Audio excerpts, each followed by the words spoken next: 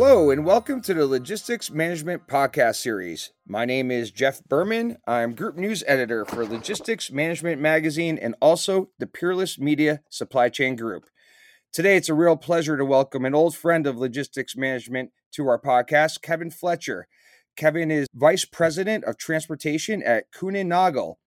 Joining one of the world's leading logistics providers in 2021 as Vice President of Transportation, Kevin is responsible for Kuehne Nagel's distribution transportation sector of contract logistics in the United States. Kevin has extensive leadership experience and knowledge in transportation, logistics, and other facets of supply chain management gained through roles in the 3PL, carrier, TMS, and shipper communities. His 3PL experience spans fully outsourced transportation management, freight brokerage, air and ocean freight forwarding, as well as warehousing and distribution. On the carrier side, Kevin's prior experience includes direct responsibility for area operations and sales with service providers in the truckload, less than truckload, air cargo, and parcel modes. He has also developed and led high-performing teams of more than 250 associates, and he has also been responsible for a P&L that included 3PL transportation management and operations and procurement for a freight spend in excess of $1 billion. A graduate of Auburn University, Kevin has spoken at various industry events and also contributed to several media publications as well. Hey, Kevin, welcome to our podcast. Good morning, Jeff. Good to speak to you again. Absolutely. We're thrilled to have you. Kevin, why don't we start with just sort of a brief overview of Kuehne Nagel, in case for those in the audience that may not be familiar with you guys, in terms of, on the top level, what you guys do, the services you provide, the verticals you serve, just a quick overview on things like that. Okay. Kuehne Nagel is actually 130 years old. We got our start in 1890 as a freight forwarding company based in Bremen, Germany at that time.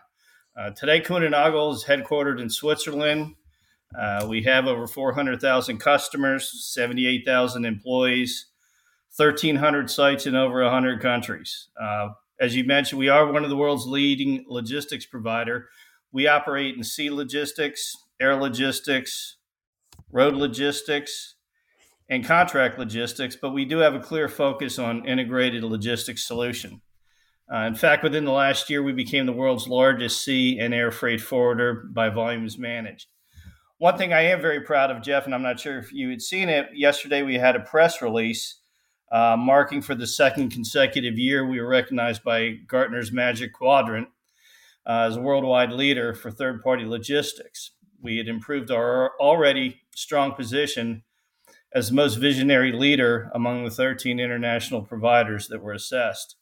Some of the high points that they noted about the company was, we've got a highly developed vertical and industry strategy, offering differentiated services to over 13 industry segments, our overall viability and market understanding. So we're very proud of that. And, this is definitely some timely news to coincide here with your podcast.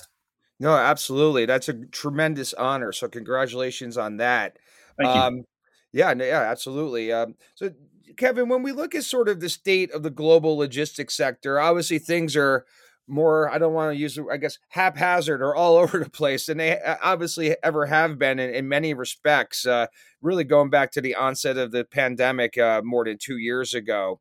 So in terms of the state of the global logistics sector, what are sort of some of the biggest things you're hearing or trends and themes from your customer base? Their biggest issues, their biggest challenges? What's sort of happening there?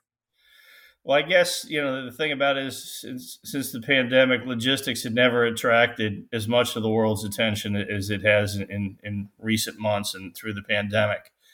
It was actually exacerbated last year when that container ship got stuck in the Suez Canal, and it basically demonstrated the role that international trade plays in the global economy, because complete gridlock for anything that was supposed to pass through that trade lane. Yeah, absolutely. Our customers, are dealing with, record high demand for goods that they've never ever seen before. And what has resulted in is bottlenecks really at every step of the way in a global transportation network.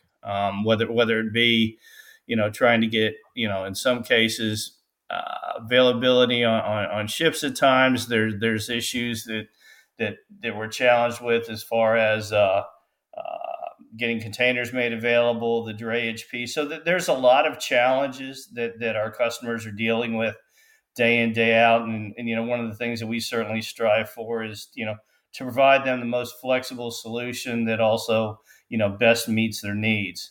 I guess another, situation that's a result of factors, including the pandemic, is the shift in the consumer behavior. Yes. Folks are ordering more and more product online that, in the past was, going to a brick and mortar store. So that's kind of made a significant shift there. And the other thing is the challenge is dealing with lack of staffing. We hear all about, certainly here in the United States, about jobs added, people going back to work, et cetera, et cetera. But, you take a look at a lot of the frontline service providers and, whether it's people to operate within a warehouse or, ongoing or actually worsened truck driver shortage. These are all things that have taken a very, very, very broad, light in today's environment. So, Yeah.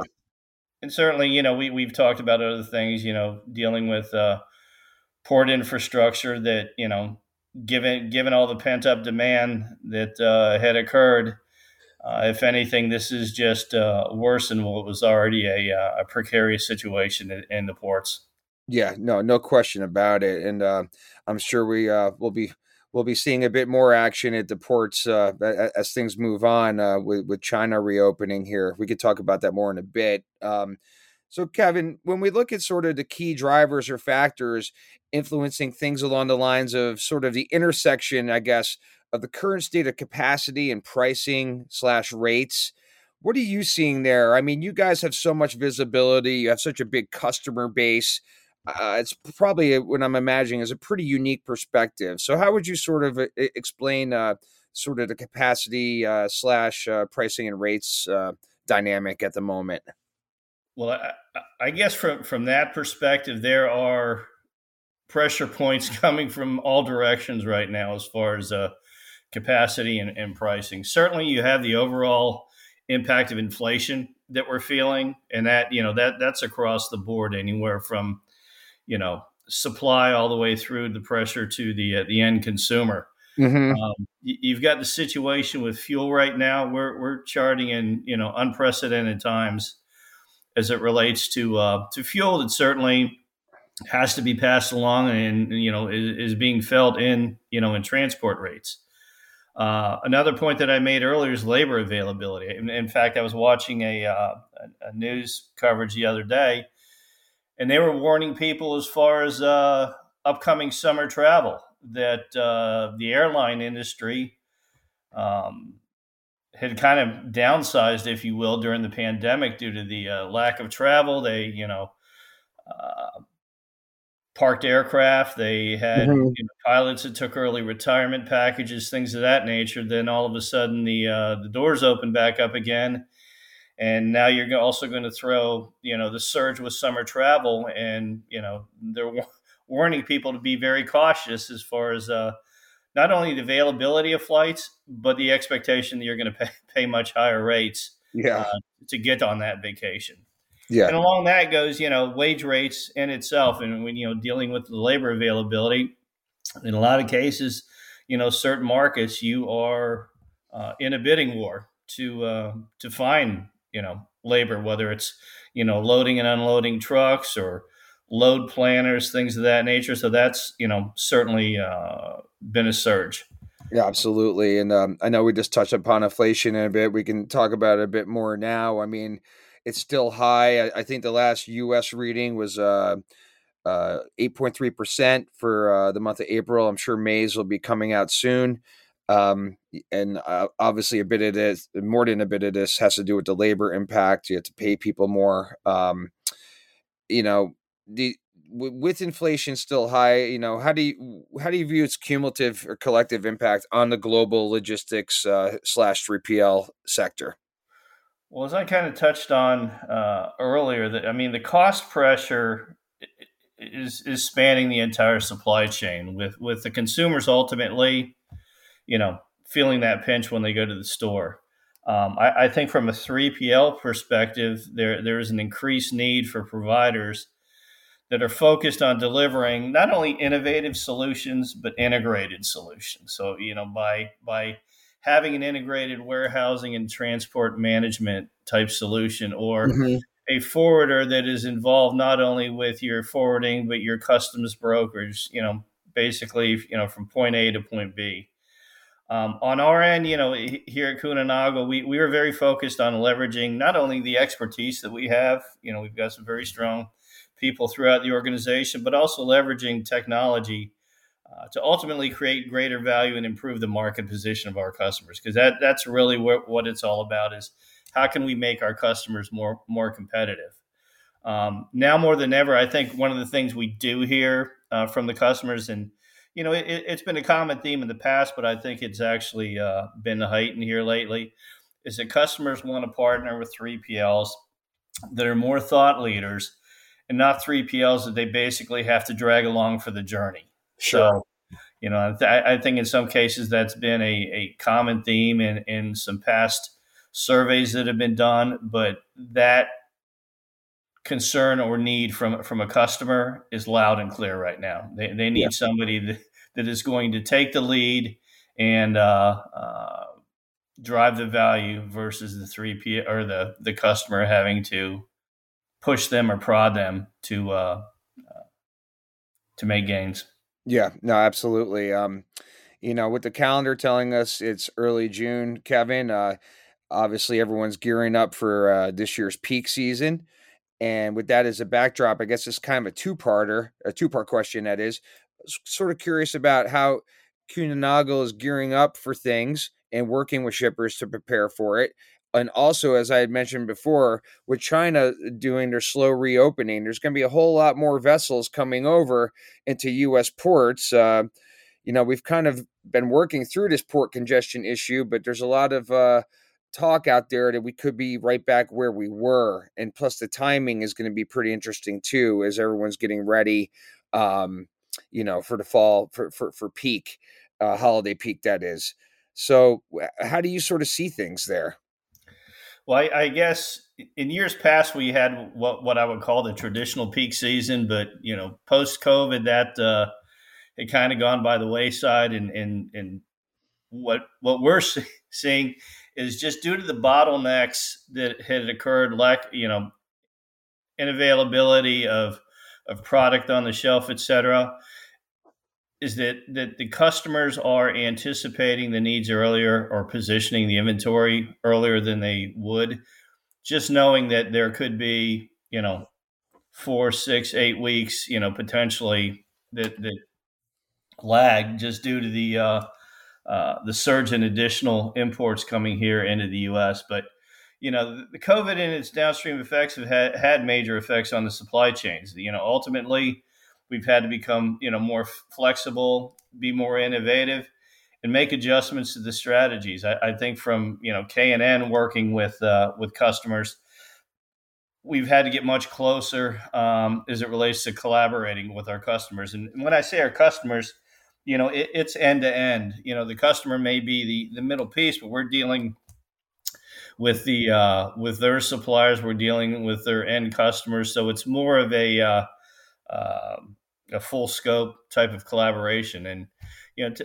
to the point, we don't own any aircraft or vessels, so Hmm. we're more we're able to more effectively collaborate with shippers and carriers as really as an intermediary, and it really puts us in a position to offer our customers what I think are some of the best and optimal logistics solution, even during times of uncertainty, and whether that uncertainty is the things we dealt with COVID, or the upcoming peak season. So other areas we work with is you know the analysis and working with historical data, Yeah. utilizing market intelligence we can gain. And we're also, big into the business intelligence tools and utilizing predictive analytics to further drive efficiencies. Okay, great. And I know you just touched on a bit of it before, but we look at sort of how things have changed, and something I've been asking 3PLs like yourself and carriers for that matter as well, or sort of been curious about some of the biggest logistics lessons learned that you've seen related to COVID. I mean, we're definitely feeling a bit more normal than even a year ago, for sure. But it seems like some of these things will probably stay with us for quite some time, in terms of how business is done and how in the types of services that companies like you guys provide. So, what would you say about some of like, on a top level, some of these lessons learned out of COVID? Sure. And I think right out the gate, one of the biggest lessons is how important logistics industry is to the global economy. I mean, basically that Absolutely. just put it forefront, as far as importance and being on everyone's radar screen. Um, Prior to COVID, Kuehne+Nagel had a strategic focus on our, three major areas: customer, systems, and staff, and really it paid off during the pandemic and enabled us to further accelerate the implementation of the strategy. So we are kind of like ahead of the curve as far as that goes, and we're able to avoid, some potential pitfalls. We made a decision early to further develop and expand some of our offerings in growth areas like healthcare and e-commerce. So we utilized, the situations that arose early from, a global, pandemic, and then utilize it to basically further develop those areas of our service offerings. Another thing that we did was last year we had acquired a Chinese air freight provider called Apex Logistics. Hmm. And that to us was a successful investment, basically growing the service market. Uh, one thing I do want to point out, though, I was thoroughly impressed with the tireless efforts of our employees to deliver quality services under extreme circumstances. Hmm. The folks that were working in the warehouses or having to make deliveries or booking freight, they didn't have the luxury in a lot of cases of you know going remote. They had to show up for work every day with their mask and really you know did the job in servicing our customers. What it did is it showed our ability to adapt and proactively respond. Um, Another area I think of the lessons learned is not necessarily lessons learned, but it really an increased focus on digitization uh, of processes, whether it be leveraging data for use in business intelligence and artificial intelligence, and then tying it together with our logistics expertise. Okay, great, great. And just a couple more quick ones, Kevin, before we wrap up. It's hard to ignore the ongoing current run of high fuel slash energy prices. We see these record diesel uh, national averages every week from the Energy Information Administration. I mean, it's a stubbornly pesky issue, I guess, to say the least. I obviously know on the asset base side, there's fuel pass throughs, things like that. At the end of the day, it really does impact the cost of doing business in many cases. And I'm just wondering, if you could perhaps comment on the sort of the main shipper concerns relating to this current situation when it comes to fuel and oil prices. Well, I think the biggest question the community has right now is, when is it going to end? Yeah. I mean, I took a look this week here in the U.S. The national average diesel was $5.54 a gallon this week. Yes.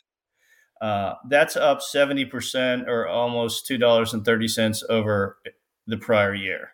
So that, Hmm. I mean, that in itself is alarming. But then I take it a year back from that, it's actually up 132%. 2 years ago, the average price of diesel was was $2.39, and here we are, $5.54.